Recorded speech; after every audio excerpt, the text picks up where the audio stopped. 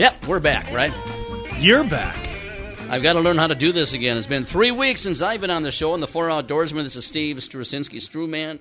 Mark Lukey's here with me, covered for me and the rest of the gang for the last couple of weeks with Sambo, and Sam's gone again. We got to get together. Still, we haven't been reunited, the three of us, in a month now.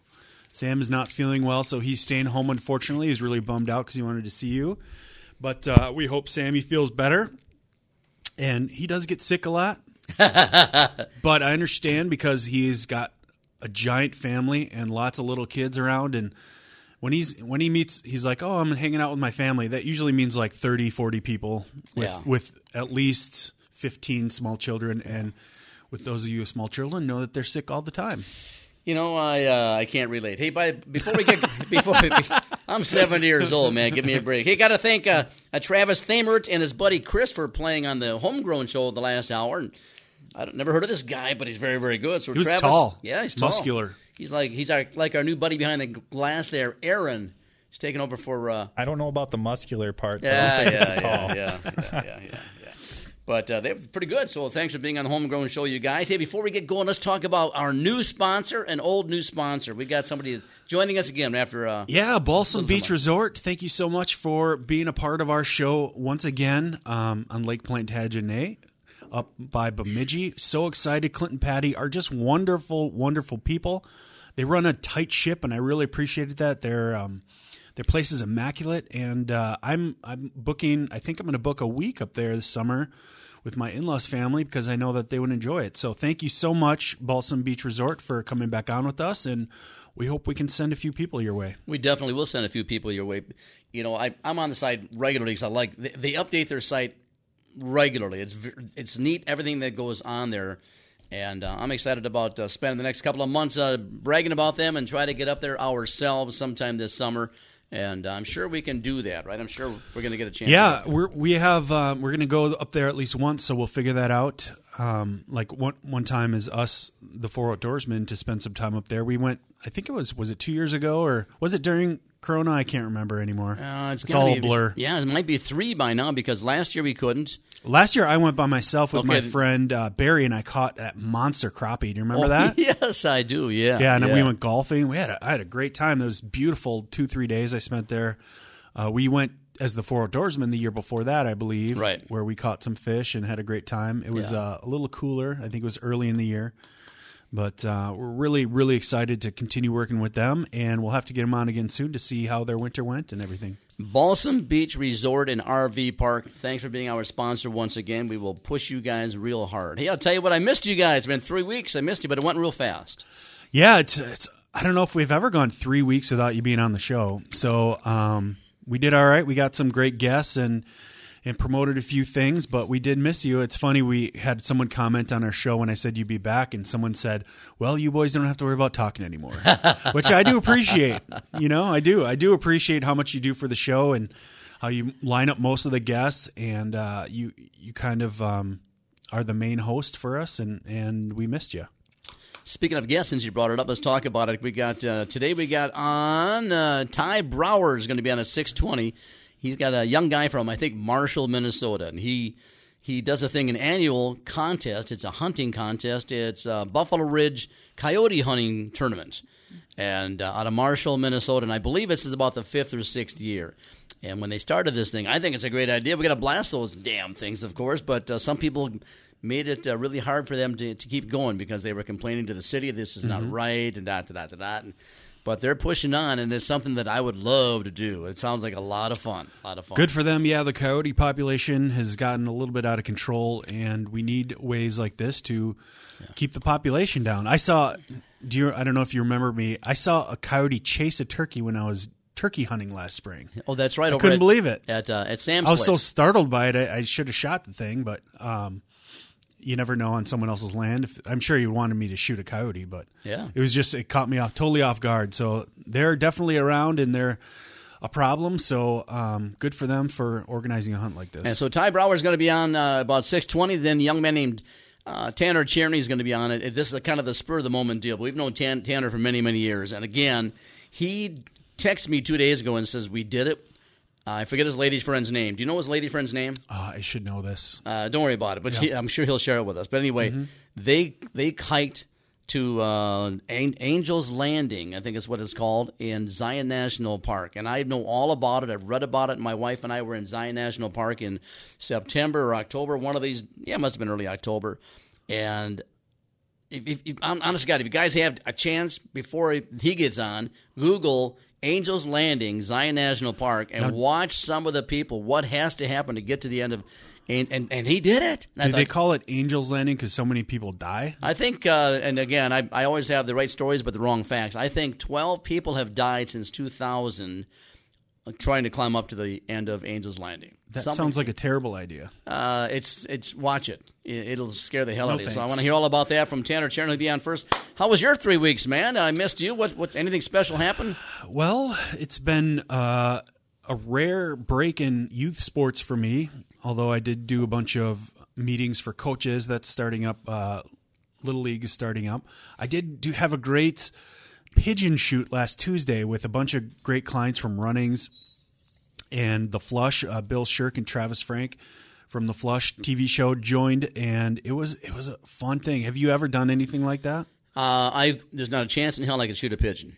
They're not that hard to shoot. I have a hard time hitting a pheasant. You can powder one and they keep flying. Really? So they are tough to hit. But the thing about this is, there's guys lined up in a row, and it's just like bam, bam, bam, bam, bam. So unless the bird gets way up in the wind, which happens quite a bit, or some of them just land right in a tree, it's a strange thing. People are kind of around a grove, and there's trucks in the middle of the grove, and they have trucks full of pigeons. So they just throw them up in the air, and they fly wherever they want to go. Right. And so once they get out in the open, it's like a shooting gallery. Yeah. You know, everyone's blasting. It's actually a surprising amount of pigeons make it through. It's by Prior Lake at the Horse and Hunt Club. I thought it was funny in my mind that they're releasing all these pigeons, and if there was just pigeon crap all over Prior Lake, you know, there's just hundreds of pigeons. Yeah, and then I thought about setting a decoy, just put a statue right there, and then they all just have to land on it. Yeah, there you go. So that was a lot of fun. Put a statue of Pelosi out there, and it'll be it would be a great exercise for dogs in the off season. We had some dogs there, and they had an awesome time running and fetching all the pigeons. I don't know what they do with the actual pigeons. If they don't eat them, right? Somebody does. Somebody does, I suppose. Yeah. Unless they make it for dog food, I have no idea. But so, based on what you're talking about the activity, that based on the number of shots that are fired at each pigeon, it might be about $20 a bird, right? Yeah, probably. There's how many shells are going through there. That's funny. I think they cost like $10 a bird to raise. To shoot they're raised on a farm, right? And released. I think we shot 250. Yeah. And that was like half the size of a larger party, but it was tons of fun. I got to shoot a new Benelli rifle. I've never shot one of those nice ones before, so I did that. What else before we get to your trip? I got my new turkey decoys. Really excited about turkey season coming up. Good. And for the longest time, I've complained about not shooting a turkey. So I blame what I have for equipment. I had some old shells that my dad gave me that are all crumpled and not the best decoys on the planet. So I bit the bullet and bought 2 nice decoys. And I'm excited to use those. Wow, good for you, They came man. highly recommended. So you were the world traveler. You traveled the world. You went through the Panama Canal. Why don't you give us a rundown of an epic trip? What was funny is, and it makes sense now that you said you had Wi-Fi 2 days, I wouldn't hear boo from you for a week and a half, and then I would get an absolute shotgun of pictures and scrambled text messages. Right. So I had no idea what you're talking about, and I couldn't converse with you because I don't know why, but it would take, you couldn't get responses, but it was really great what I saw. Why don't you tell us your trip and what you all did? First, you talk about the Wi-Fi. They charge you $20 a day per person for Wi-Fi. And so it'd be like, $40 a day for Diana and me, which is about, $500, $600. Who knows what that is? I'm thinking, I don't need the Wi-Fi. I'm on vacation here. But every once in a while, we'd stop someplace where we could pick it up at a bar or something like that. So that's when I was going crazy. But we did have Wi-Fi. I got Wi-Fi for 2 days. And in the 2 days, I didn't miss much. Not that big of a deal. The world's not going to stop spinning because I'm not here. Yeah. I didn't think they're going to shut this radio show down because I was not on the air. But so the whole thing, the reason we went on this trip was not because of Colombia, Costa Rica, Cabo San Lucas, all those places, was to see the Panama Canal and see, if you've read about it, and there's documentaries all over the place about how the Panama Canal was built. It is absolutely ingenious. And they did this in the early 1900s with Teddy Roosevelt, right? I don't know who it was. Some guy with a patch on his eye or something. Was that him? No, what did he have? What did he have? I don't know what he had. Was he monocle? Was he in a wheelchair? I don't know. That was Franklin Oh, Roosevelt. jeepers. I got to go back Teddy to school. Roosevelt was, I'm a history buff, and I'm probably wrong here, but Teddy Roosevelt, the first Roosevelt president, was the one that pushed this. And I remember watching a documentary about it, how they basically carved it by hand through the mountains. They had to dig. Remember, I don't know how long it takes to get around South America, but to go through this mile stretch, whatever it is, of land between South America and the United States, wherever, Central America, right, is they had to carve 200 feet deep is how deep they had to go from the side through this mountain area. Not exactly sure how wide it is. And then they had to figure out how to get the boats up and over they weren't mountainous at that time, the 200 feet, give or take, but they had to figure out how to get these boats through the canal, fill up a water chamber. They go in there and go higher, that kind of thing, then lower the water chamber down. It is absolutely amazing. They do that. It takes about 4 hours to go through. There's 3 locks that you have to go through. And this is interesting. Every time a ship goes through a lock, they get charged a toll, like a toll bridge on a highway. And it all depends on how many people they have, how many containers they have, and whatnot. Our ship, I was told, probably was charged about $400,000 to go through the Panama Canal. Wow. Some of the container ships hold almost 10,000 of those boxcar kind of containers.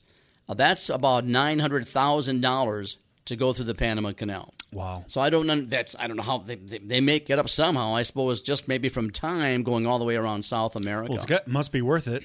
Otherwise, they wouldn't do it, obviously. Yeah. But and didn't we basically take over that land and then we gave it back? Well, we and did. All this and that? As a matter of fact, I remember that somehow we made it happen, so we took it over and benefited from everything till 1970-something when Carter, being the president, was a nice guy and gave it back to Panama. And Panama gets about $5 billion a year from vehicles that go through the Panama Canal. But the technology behind it, they have those gates that have to close when they have to, so they can put water in them. And it's all done by gravity. There's no pumps whatsoever.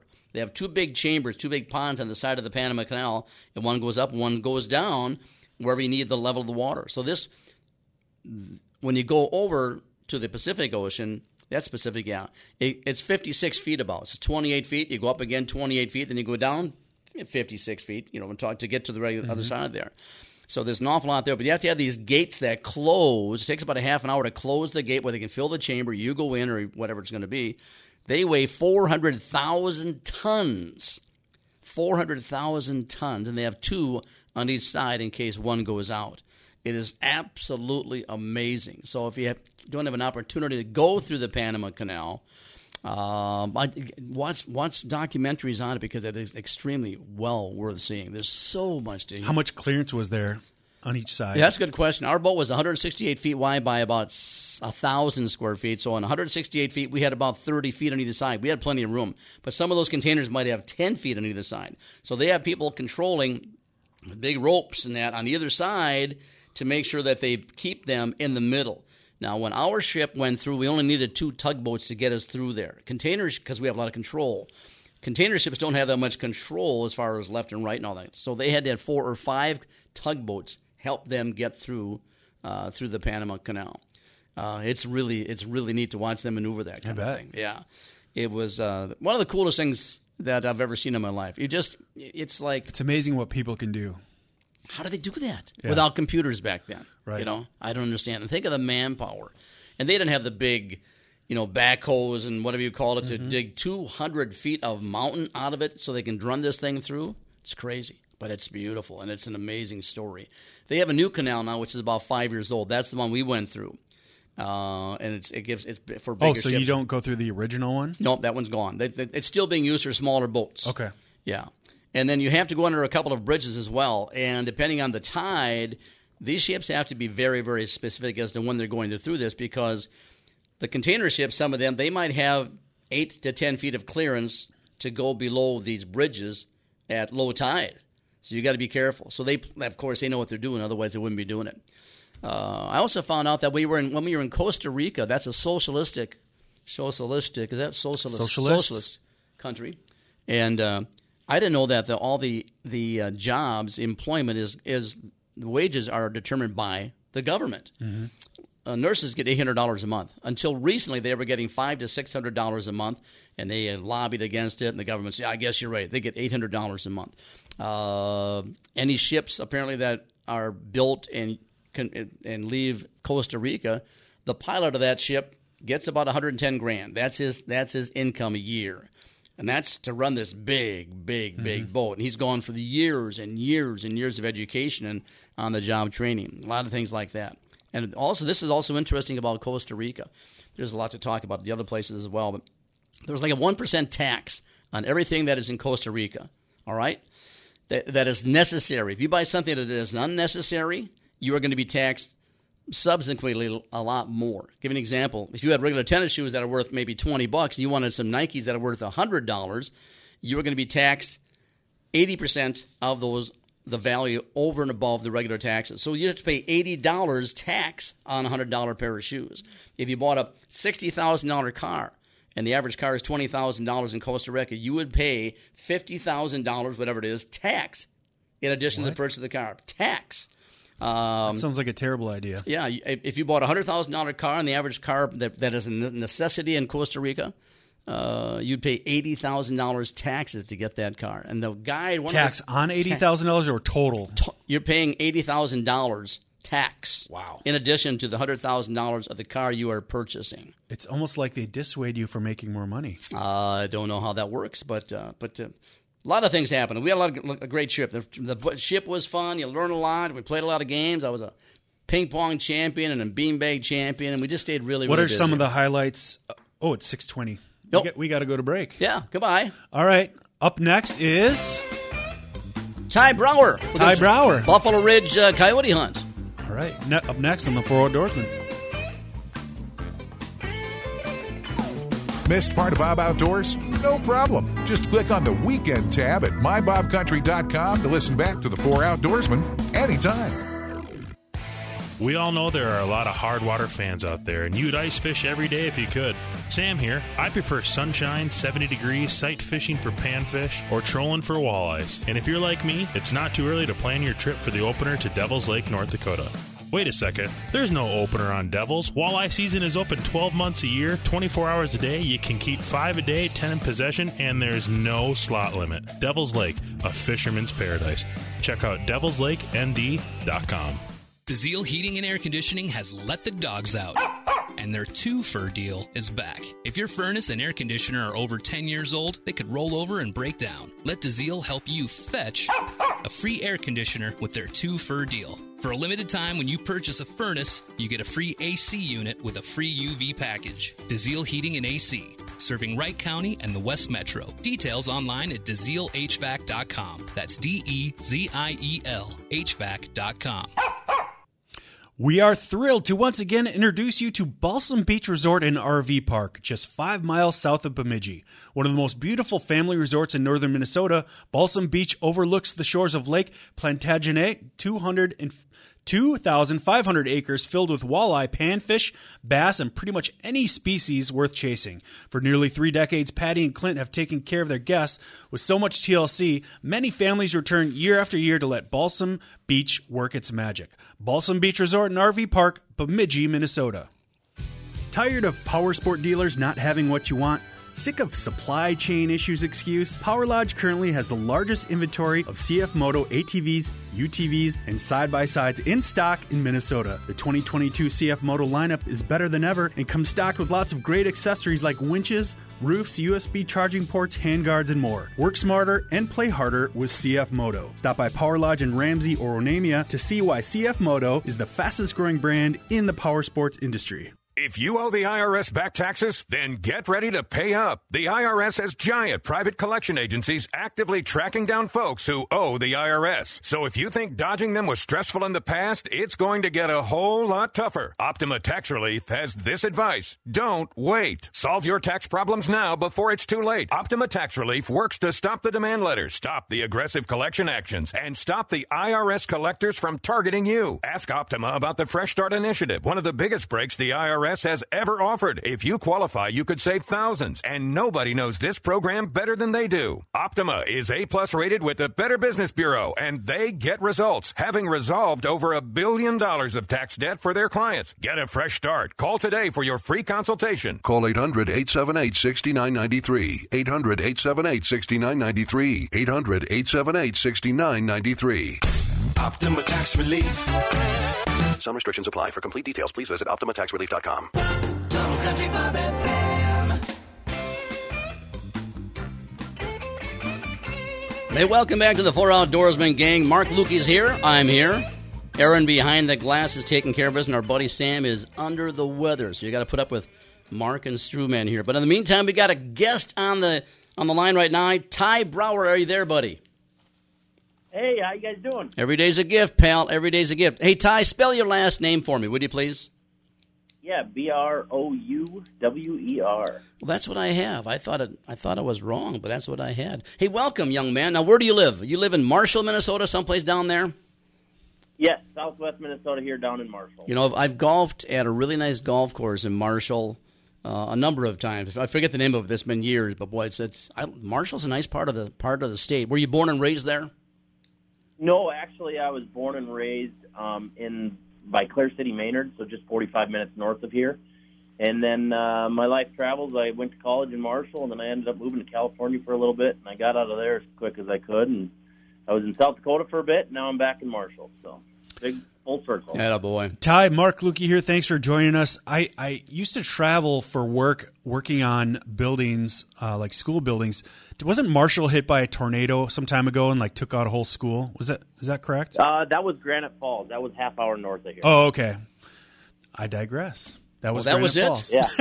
We're talking to a guy who. Go ahead, Ty.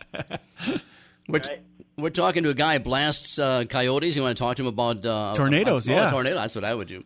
Ty, give us your background. I know you love to hunt right now. Obviously, love to fish, do anything outdoors. What is your background? What do you do for a career, number one? And how did you get involved in hunting? Well, my career, I've been heavy construction sales with Ziegler Caterpillar, so it's kind of a blessing in disguise because as I'm driving around visiting my customers and going to their shops and job sites, I kind of get to do a little bit of free scouting, if you will. Recon. As I'm heading out to the gravel pit, I'm eyeing all these spots, and the wonders of Onyx maps these days. It's been a blessing because you figure out who owns what land and where they live, and that's been awesome. So, but it all started my grandfather, uncle's dad. They got us into deer hunting and duck hunting, and pretty much everything. But it wasn't until I was probably in college. My younger brother went out and tried coyote calling, shot a coyote, and I'm like, what is this? Yeah. And I'm not lying when they say the snake bit took. I honestly would, and this is the total random, weirdo out in left field, but I'd rather go shoot coyotes than go deer hunting. Attaboy. It's crazy. I don't know what it is. If just calling in one of the apex predators of our state and to fool them is just unbelievable. So we'll get back to this coyote hunting thing. We mentioned Onyx, and I've done this radio show we've done it this is our 8th year, and I've got a hunting shack in Ely, Minnesota. I've hunted and fished all my life, but I'm just one of these guys that's an armchair quarterback. I don't do anything unless someone takes me. I've done enough for years and years and years. All of a sudden, Mark and I went up to my hunting shack in Ely, Minnesota, maybe 4 years ago to go deer hunting. And I'm going to go back to my favorite spot right by Bass Lake, a place I used to call the Greek Stand. And I go there, the damn thing is posted. It's way back in the middle of nowhere. And I didn't have any idea how this could happen. Did you buy Onyx right there? I think you bought Onyx there. Yeah. I work with them now with the Flush, and they're partners of ours. Great company. But yeah, so I looked up Onyx, and we used my knowledge of OnX to figure out who owned it and your knowledge of finding anyone in the world's phone number. Yeah, I did. And within 2 hours, we had permission to hunt this land. Yeah, because the old lady says, my husband bought it, I don't know, 5 years ago, whatever, and he's dead, so go ahead and do it. I don't want to go there anymore. That was really cool. Hey, you talk about getting hooked. Mark and a bunch of guys that I know who turkey hunt, and I've never done it. They said the same thing about turkey hunting. If you do it once, you're good. You're hooked. It's got you. The same thing happened to you with Coyote. Oh yeah, no, same thing. You know, I'm the chapter president here in Marshall for the NWTF, so I can attest to the whole turkey thing. But you know, the coyote, it's the most frustrating sport that you'll ever do because, you know, if you're good, it's like 1 in every 10 stands that you're going to call a coyote. So it's, you know, that's the frustrating part. But me, I have such a short attention span that you go out there and call for 20 minutes, half hour, you get back up, go to the truck, warm up, drive to the next stand, and it's just, you're moving. It's constantly moving. I'm not sitting in a stand for 8 hours a day just hoping, you know, that a deer is going to come by or something like that, you know, coyote hunting. So that's kind of one of the perks that I do. You know, it's just constant moving and change of scenery, and I don't know, I just can't get over it. So. Ty, do you find, like, is it basically if something doesn't come within 20 minutes, it's not going to happen? How does that work exactly? Are they always roaming around, and if they're not there, you just move? You know, I've got a pretty good idea. You know, I've been out here for 10, 15 years now that I've got a good idea kind of where the coyote should be and everything like that. But for a new coyote hunter, let's say, and you're going to go out, first thing is you got to play that wind because the coyotes live and die by the wind. But once you get into stand, you know, you get a response. If we get a response, we'll sit half hour, 45 minutes. We'll go up to an hour, knowing that there's coyotes there, and we start playing with different sounds, changing volume, just trying to throw some scenarios out there that's going to catch the coyote's ear. But there are times when it's just dead quiet. We kind of watch the crows. I've played crow distress and have called in coyotes before. So it's not just calling coyotes. It's the rabbits. It's the bird calls. It's, you know, just throwing different scenarios out there. But, you know, to get back to your initial question, after 20 minutes of nothing happening, half the time we pack up and half the time it's like, you know what, let's give it 5 more minutes. Just if it feels like a great stand, let's give it a little bit more time because coyotes move fast. I heard a great way of playing it is, you know, a dog can run a mile in like 6 or 7 minutes.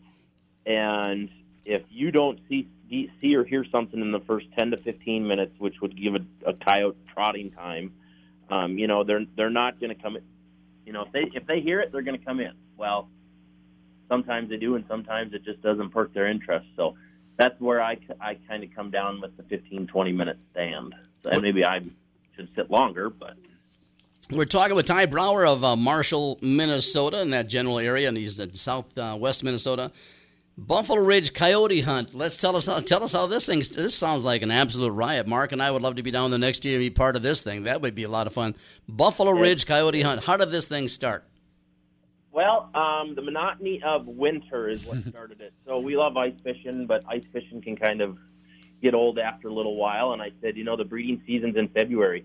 Let's try something else. So it was named. It did have another name when we first started this. The NWTF and PF got together, and locally we named it Save the Birds. But then the Antis got a hold of it, and that's a whole other story that would take another radio show to go through that. But it was just to change up the monotony. A lot of us like to go shooting in the summer, and we needed something to get together in the winter. So I started this, and I'll never forget. You know, I said we got to get some calls, we got to get some prizes, and we got to do belt buckles for the winners. And one of the guys goes, belt buckles? And I said, you know, I follow a lot of the Western coyote hunting tournaments. And he goes, all right, just order them. We'll see how it goes. That was the number one thing. Everybody wanted those buckles. That's cool. It was just phenomenal. And every year it's gotten bigger and bigger. And, you know, we'll get, I think the biggest year we had like 86 teams, 2-man teams.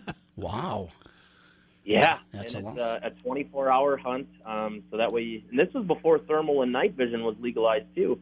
But guys wanted to go out with the moonlight. We always planned it on the first full moon of January or February, and they got their one-night hunt and one-day hunt, and you came in, we weighed them, and whoever shot the most coyotes won.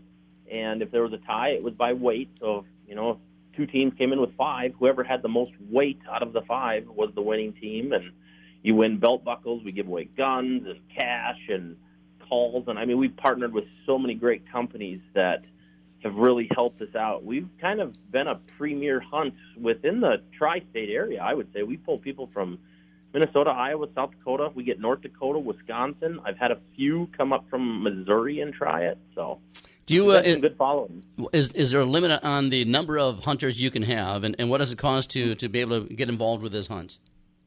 Yep. So it's 2-man teams, and it is a calling contest only. And what it is, it's $60 a team. And this year we had to change it up just with availability, but every year, every pre-registered team gets a free T-shirt per participant. So now, we've got thousands of our Buffalo Ridge Coyote Hunt T-shirts out there for advertising. But then, so you get entered, and then the local bar that kind of hosts us, they give everybody a free drink for that Saturday during check-in. They've got a meal that they do for us. And it's just a great get-together, kind of like any of these other fishing tournaments, coyote tournaments, or whatever. Everybody gets together, we have a grand old time, hand out a bunch of prizes, and just tell our stories all night long. Well, what a great idea. Just give everybody cocktails before they put their guns back. Yeah, That's after. That's a good deal. Hey, Mark's got a comment. I have a question. What do you mean by calling only tournament? Just can you clarify that just for me? Yep. So when we're out coyote calling, you can use hand calls or electronic calls only. Mm-hmm. There are a lot of people that use collared dogs that chase them out of creeks and bottoms and stuff like that. And then some people, they drive around. They do kind of like a deer push for coyotes through groves and stuff like that. And we kind of want to limit that because, calling contests, it's fair for everybody. It's an equal playing field. There's no advantage to using vehicles, dogs, trapping, anything like that. It's just a straightforward calling contest. So. Cool. That's great. So how many coyotes were harvested in your last contest? This year, I think we had about 20 to 25. Our biggest year we had was 86 coyotes in one 24-hour tournament. Yep.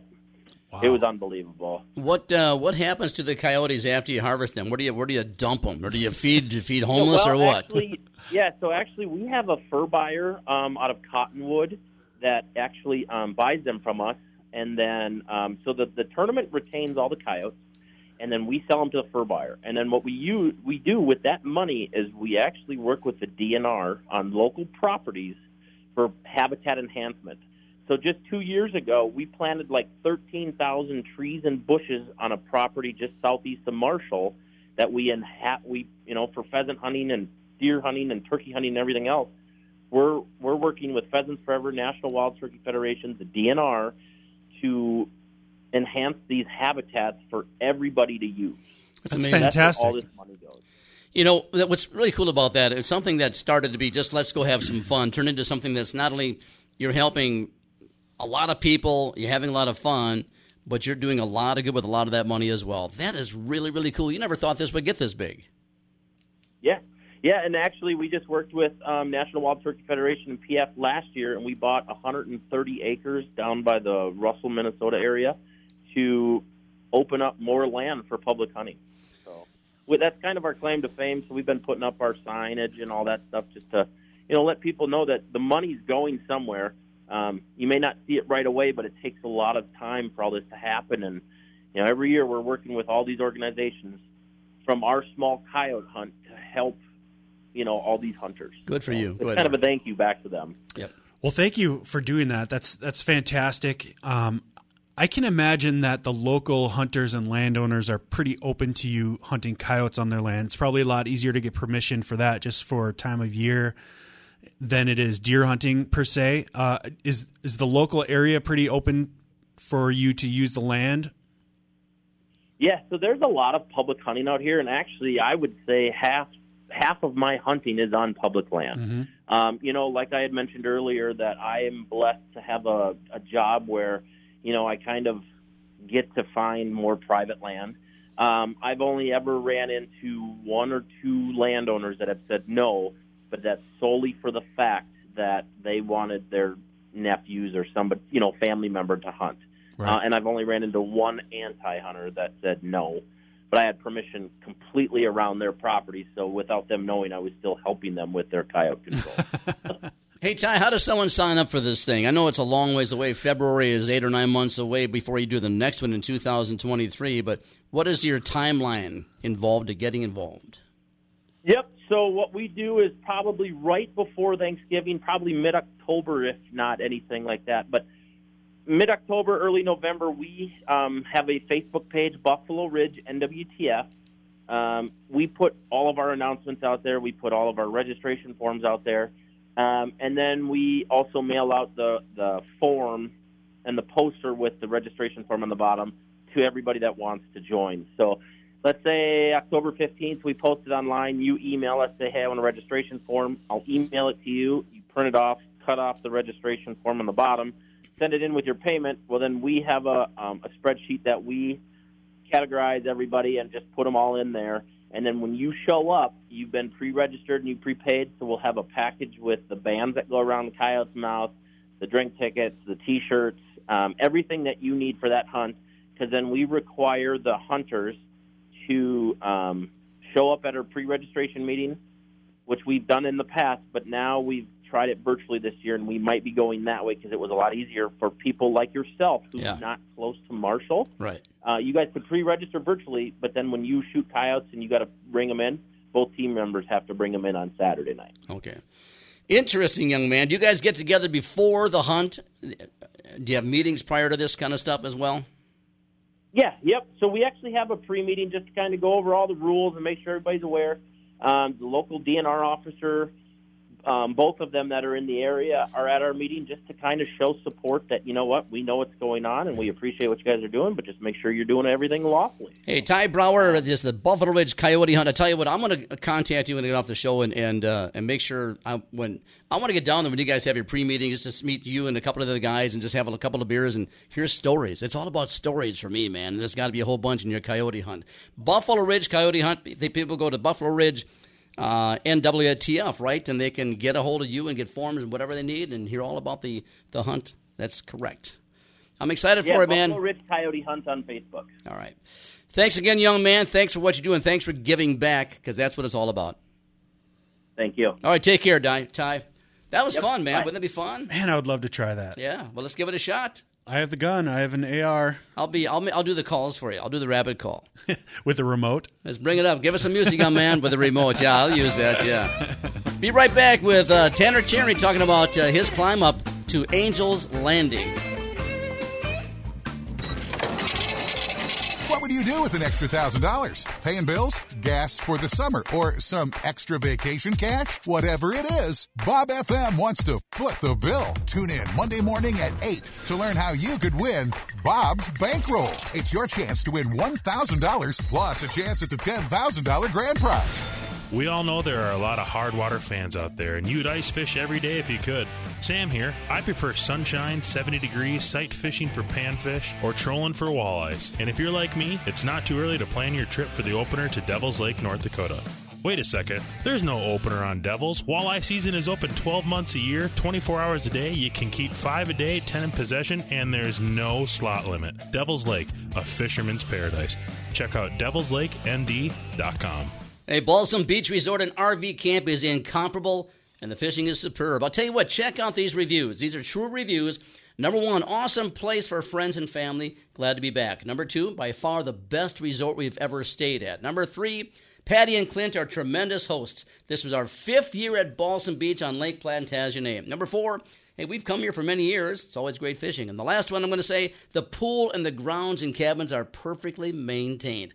About sums it up. Balsam Beach Resort and RV Camp on Lake Plantagenet. It's just 5 miles south of Bemidji. DeZiel Heating and Air Conditioning has let the dogs out. And and their 2-fur deal is back. If your furnace and air conditioner are over 10 years old, they could roll over and break down. Let DeZiel help you fetch a free air conditioner with their 2-fur deal. For a limited time, when you purchase a furnace, you get a free AC unit with a free UV package. DeZiel Heating and AC, serving Wright County and the West Metro. Details online at DeZielHVAC.com. That's DEZIEL HVAC.com. Hear ye, the Second Amendment lives. Crocodile Productions Gun and Knife Show is back this Saturday and Sunday at the Lakeville Hasse Arena. New guns, old guns, accessories, antiques, and more. Saturday 9 to 5 and Sunday 9 to 3, only $7 per day. Kids under 12 free with an adult. That's Crocodile Productions Gun and Knife Show this Saturday and Sunday at the Lakeville Hasse Arena. Details at crocodileproductionsinc.com. That's crocodileproductionsinc.com. Spring is right around the corner, and you just remembered your trailer needs to be serviced before the season starts. Crystal Welding has you covered. Crystal Welding in Maple Grove offers a wide variety of services, including welding, maintenance, and repairs for all types of trailers. Crystal Welding is your one-stop shop for all your trailer needs. Go to crystalwelding.com for more information. Crystal Welding. Solutions, service, results. Crystal Welding gets the job done. No time too small, 'cause we do it all. Mark here for my favorite power sports dealer, Power Lodge. Why do I love Power Lodge? They just donated a loaded CF Moto C-Force 600 ATV as the grand prize for this year's Minnesota-bound crappie contest on Lake Minnetonka, May 7th, to benefit Fishing for Life. How cool is that? You can check out the grand prize or other models in the new lineup of CF Moto ATVs at the Power Lodge in Ramsey or Onamia. Work smarter and play harder with CF Moto. Plenty in stock and ready to ride. Total Country Bob FM. Hey, we're back with one of our newest friends. Actually, he's a very old friend of ours, Tanner Cherney. But Tanner Cherney, you got to hang on for a couple of seconds because you know the gig around here. Mark's going to do a couple of shout-outs. All right, thanks everyone for writing to the Four Outdoorsmen shout out. If you want to get your comment read, just comment on our Four Outdoorsmen shout out before every show on Sunday. We have a bunch here. We'll try to get through them. Brian Amberg says Mason won his first shooting trophy of the clay season. High school leagues are starting up soon. Congratulations, Mason. Great picture there. Cameron Jacobson said, got out Saturday for the first paddle of the year. Felt good to be back on the water. Bill Katz, our friend from Katz Cover, says, welcome back, Stru. Have a great show, guys. Justin Zeisen, a video of him firing up his two-stroke there, is getting the boat ready. I'm not quite ready for that yet, but congrats to you. You must be going on the river. Jesse Koskanimi says, what an awesome weekend. I found out Saturday night I won an inclusive access deer hunt at the Ox Ranch in Texas, and I shot a couple of my Weatherbies today. And our friend Dale Eggert says, kicking back after hosting the Minnesota Sporting Collectibles show at the Medina today. We had a great show and met some of the Four Outdoorsmen listeners. Thanks, Dale, and I'm glad you had a great show. Hang on a second. Is Tanner, are you there right now? Yes. All right, yeah. Hey, Brandon, are you there? And Aaron's there, right? Yes. Ty Brouwer just called back in and says, he just texted me and said, it's really scratchy again. I don't know why that's happening once in a while, but I don't know. Maybe you can sound How does it sound to Tanner? Are you hearing a lot of distortion? Yeah, Tanner, can you hear me really well? I can hear you. Yep. Pretty clear? I'll take that as a no. Yes. Yeah. Can you hear me clearly, Tanner? I can hear you clearly, Stru. Okay, all right, go ahead. We'll work it out. Thanks. Hey, welcome back to the show, young man. How are you? I've been good. How are you guys? It's been a long time since we've chatted last. Well, since you dumped us, you left Devil's Lake and fell in love and moved about 3 hours away, and we don't get to see you anymore. But it's part of life. It's part of growth. But so we're doing very, very well, and every day is a gift. I say it all the time. But I tell you, the reason I wanted to call you because you texted me a couple of days ago, and you said that you and what's her name? I apologize. Gwen. Gwen. Gwen, right? All right. Correct. Yep. You and Gwen, who love to hike, you love to camp, you love everything outdoors, you decided to go to Zion National Park and tackle what is called Angel's Landing. I believe that's what it's called, right?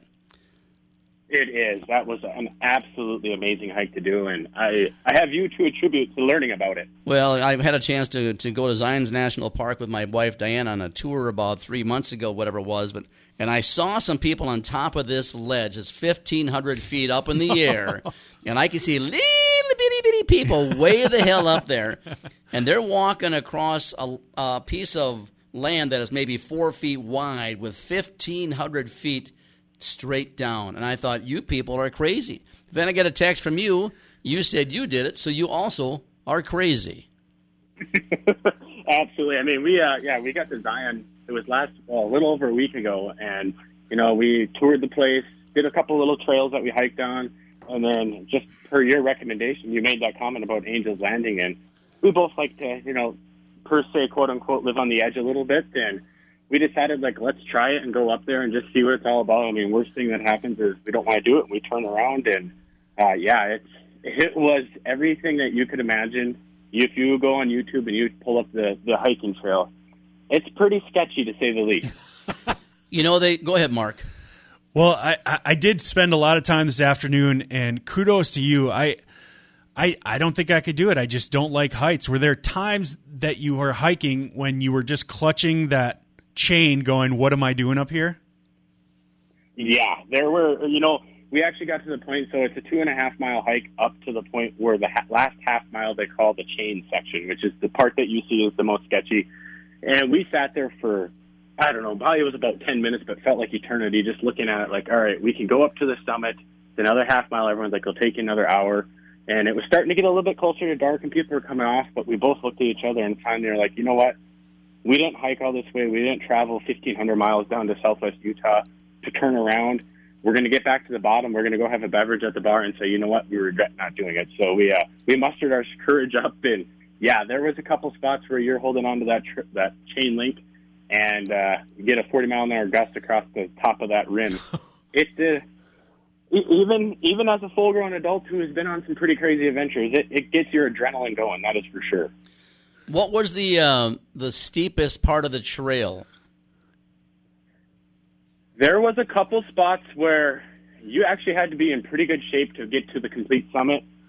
There was a little bit of a chain you could hold on to, and I bet you from where my footing stopped, I bet you I had to pull myself up about 4.5 feet to the next footing ledge where, it wasn't rock climbing, but it was the closest thing you could to be in with a carabiner and actually climbing a vertical wall. So there was a couple spots where I'd say you have to go up 4 or 5 feet just to pull yourself up to the next ledge where you could get your footing in there.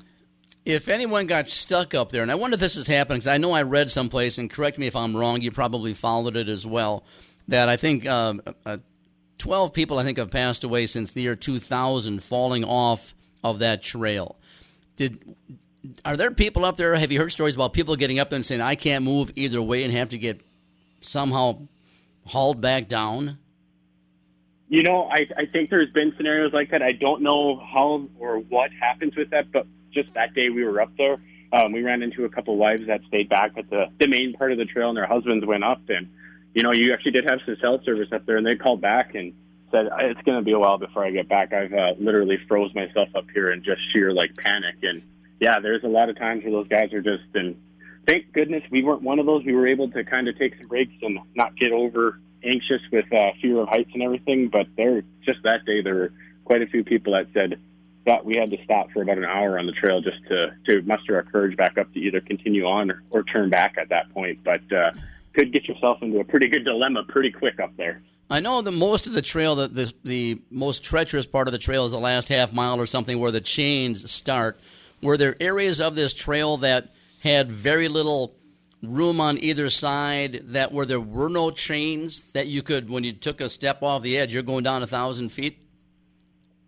There were definitely a couple spots where it might have been 6 feet across at the most. And, 6 feet seems like a lot when you're thinking about it, but when you think about 1,500 feet to the bottom on either side of you, it doesn't look like that much. And, there were some areas, especially, just the hiking part of it's treacherous, but then you deal with the other people, too. And it's a one-way trail. And there's a lot of times, luckily, we did it in the afternoon towards the evening, so it was a lot quieter. But I could see how you could get into some situations where you've got 20 people trying to pass you, and you're in a spot where you can't really just hold on and stay there. You've got to either backtrack to a little bit of a landing or not. But yeah, there's some tiny spots to cross at the peak of it. I think I would probably spend, and this, I'm not being facetious here, I'd spend a lot of my time on hands and knees. I don't think I would feel, I don't care, 6 feet's not very wide, I'm a small man, but a gust of wind could blow me off that thing in a flash. I think I'd be on my hands and knees. Did you see anybody doing things like that? We were in a couple spots on the way down where it was steep on the way up. I felt way more comfortable sledding on my butt and kind of holding on with all four and almost having 4 points of contact coming down in some of those steep areas. And it seemed like as we got later in the day, the wind picked up even that much more. So the lower profile you had, it seemed I had a little bit more sense of security. Yeah. I can't believe that in this day and age that people are still allowed to do that and it's not roped off. Did you have to sign some sort of waiver or something? We didn't, but we actually got very lucky. Another reason it's like, we would have regretted this in the long run was actually just a couple days ago here, April 1st, just because with COVID and the popularity of the national parks and all these trails, it's gotten so busy that's become a lot of the dangerous part. Mm-hmm. So as of April 1st, you have to actually now apply for a lottery permit to get even the opportunity to hike that trail. So you're not even guaranteed to hike it anymore. They're just trying to reduce the amount of people on it and safety purposes. So we were one of the last few that had the open ability to just, when you got there, you could hike it. You didn't have to sign in, have a permit or anything of those nature or that sort. You know, when I first saw the video of this, after I went to Zion National Park and saw people climbing up there, and I went and looked at the video of a couple of different videos. So seriously, whether you want to do this or not, go Google it and find the YouTube of Angels Landing. There's 3 or 4 videos that you can find that'll just blow you away. What I thought of is, I want to meet the people who are the first people to go up there and pound, those stakes in. The workers? The workers with no safety stuff. And put those chains in there. That had to have been treacherous. It's crazy. And do you trust, did you ever second thoughts about the safety and the security of these chains? Are they in there properly? You could tell where they've actually been moved. I don't know how recently, if it's been 10 years, 15 years, but you can see where they've adjusted and repounded those posts back into the bedrock that's there. But, yeah, I'm with you. You look at that, and I'm like, man, I've got a little bit of security here, but I can't imagine becoming the first person up here and setting this up, because that could not have been easy or very enjoyable. Somebody had to drill those holes with a drill, 1,500 feet up in the air on a 3-foot piece of rock. You got to be kidding me. Hey, did you videotape yourself or just take photographs? So the way we did it on the way up, Gwen led the way and I kind of stayed behind. And for whatever reason, I must have had some courage. I had my phone in my hand most times. I had one hand on the chain link railing, and then my phone in the other one, just to get videos, because the pictures almost don't do it justice. You have to have the videos just to show, like, all right, here's what you're holding on to, and then literally 2 feet away is the valley floor at 1,500 feet. With your experience, so I did get some video. Yeah, with your experience in the woods and hiking and camping and fishing and hunting your entire life, I can't believe you didn't have a GoPro with you. We didn't actually have full intentions of doing this trail. We were going to do some slot canyons and some other things, and then when we got there and realized just the sheer popularity of it and that there wasn't a lot of people, it was a spur of the moment idea. So I regret not having a GoPro, because that would have really captured the whole moment that much more. But I think it also helped just really take the whole hike in, and didn't have a lot taken away by trying to put every little single bit of it on video or captured on photos. The question that Mark asked you about permits or signing waivers and whatnot is a very important one, I think, because there has to be some kind of restrictions as to how old someone can be and all that. Or when you're in the park, and can a parent take a 10 or 12-year-old kid up there if they felt that the kid could do it? There were a few kids up there, but they do have it listed in, the park guidelines about that trail being the most strenuous and, not recommended for children under 12 years old, I think. I don't know if they enforce it heavily, but I couldn't imagine having a little kid up at that peak of the summit where you get the wind gusting, because, a 175-pound guy like myself, I can hold myself a little bit when you get that wind, but I couldn't imagine a 60, 70-pound kid, if the gust hit him just right, that they would slip up there. So I don't think it would be the best place for kids to hike. When you and Gwen have your cute little... we got to wrap it up here. I was going to ask you, and you have your first little child at the age of 10, 11, 12 years old, would you suggest he would go up there with you? I actually wouldn't. I'd want to take him on a few other things before I get him accustomed to that. That would be a build-up, too. You're a great young man. I'll tell you, I can't wait to see you again sometime maybe in Devil's Lake this summer. But this is Tanner Cherney. I'm telling you, look up Angel Falls and have a barf bag by your side when you're watching the video. Hey, take care of you, buddy. Say hi to Gwen. Say hi to Susie when you see her on Thursday at Devil's Lake as well for us, would you? I will do that, Stru, and I can't wait to see you guys this summer. We're going to have a beer. It's long overdue, and you guys take her easy. All right, send me a couple of those videos if you would, whatever you got. I will do that. Take care, buddy. It's crazy. What time we got there, Aaron? We got a couple minutes. Oh, okay. What? Want to talk more about the cruise, or what do you want to do? Yeah, what was your favorite stop? Like, I know I've taken one cruise in my life, and that was the highlight for me, is just exploring some of these places you never would go to if you weren't on a cruise. What was your favorite stop? I can probably tell you Diana's favorite spot first, which is we took like 6 excursions. The boat's going to stop. You're going to get off the boat and spend. They're all about $100 a piece, and big deal. You do it because you're never going to do it again. But one of the things that was really cool, this was in Cabo San Lucas. We went and did a salsa making class. And with margaritas included and all that, and we did some salsa dancing as well. They taught us how to make 5 different salsas from scratch, and it was like a 2 or 3 hour deal, and that was a lot of fun. We didn't get a chance to go to Cabo San Lucas a lot, but that was a fun deal. Did they let you bring it back on the boat? Oh, we ate it all right there. Oh, nice. Yeah, we ate it all right there. You can't bring anything back in the boat, to be honest with you. But ours was a place called, let's see, I don't even know what stop we were at, but it was called Embura, E-M-B-U-R-A, Indian Village. And after we got off the boat, we took like an hour and a half bus ride back through the boonies to a place looked like a small river, a creek almost. And there were natives there that had 14 or 15-foot dugout canoes that they dug out by hand. And they took us about probably a couple of miles down this river to one of their villages. And there are only 3. In the canoe? Yeah. Wow. And there's only they had 10-horse Suzukis on them now. Yeah. They didn't show you this. They didn't show you the motors in the brochure, right? But they hand carved the canoe and then fired up their 2-stroke. But anyway, so so you go about 2 or 3 miles back into their village, and they show you how they live and how they eat, and they did some dancing and whatnot, and all about their whole deal. It's really, really interesting. Did they have shirts on? Unfortunately, the women all have shirts on. Yeah, there again. Remember I sent you that? Yeah. They promoted as well that be careful. Some of the women, don't be offended. They may be topless. Well, that's okay. Well, yeah. I've got, that didn't stop you. No, I saw one lady had no head. I didn't know what they meant, but anyways, that was very, very cool and very interesting. They have their own elementary school right there, and when the kids get to be 13, they go to 9th grade, whatever. They have to hop on a bus and go a long ways into town to go to high school.